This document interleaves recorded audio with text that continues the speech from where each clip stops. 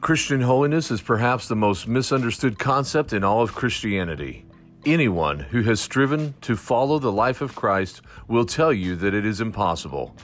No one can match His love, His grace, or His compassion, for no one but Jesus Christ is perfect and sinless.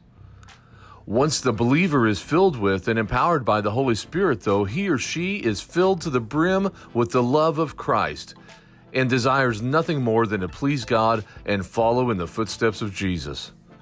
The love of sin is then gone, and in its place one finds the passion and love for others.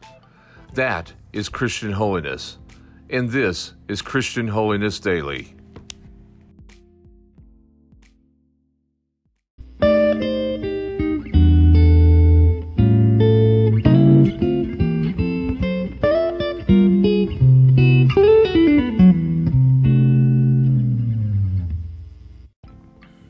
We've been talking this week about the mission of the church, and we have discovered that one of the missions of the church is missions. That while there are people who are called specifically to be missionaries, every single one of us are called to be a missionary the very minute that we step foot outside the church door. We are called to witness to our neighbors, to our loved ones. We're called to be pastors to our families. We are called to spread the love of Christ. And we are called, secondly, not just to be missionaries, but to reflect the light of Christ in a dark world. Today, we're taking a look at another aspect of the mission of the church.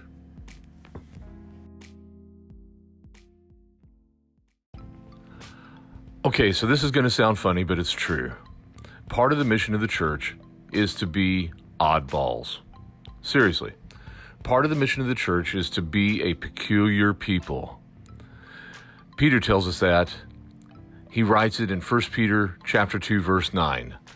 But you are a chosen generation, a royal priesthood, a holy nation, a peculiar people, that you should show forth the praises of Him who has called us out of the darkness and into His marvelous light.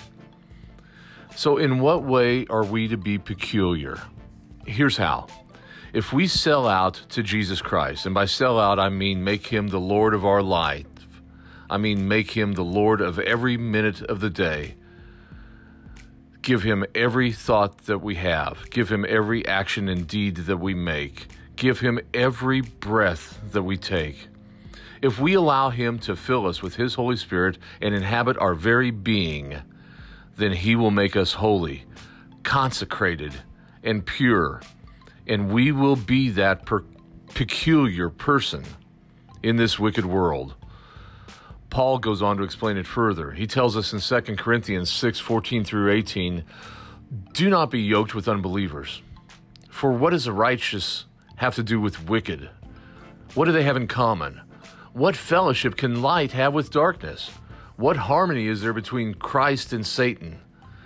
What does a believer have in common with an unbeliever? What agreement is there between the temple of God and idols? For we are the temple of the living God.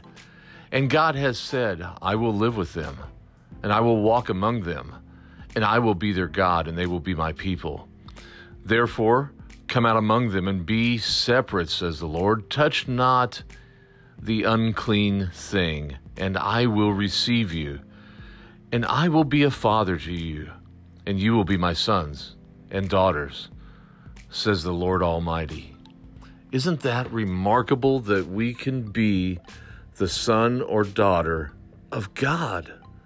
That Jesus Christ can be our big brother? Are you a peculiar person?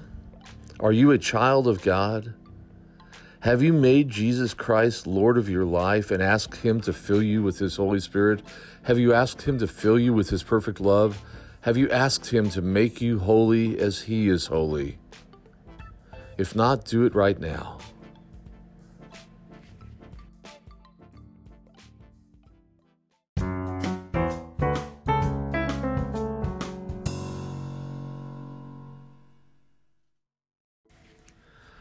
Father, I pray that you will forgive this speaker, for my sins are many. Father, continue to point out my sins and give me the courage to bow down before you, minute by minute, breath by breath. Father, we have listeners out there who may not be saved or who may not have surrendered totally to you. Guide them and strengthen them. We ask these things in the name of Jesus. Thanks everybody for tuning in once again to Christian Holiness Daily. We pray that you'll listen again real soon. So long.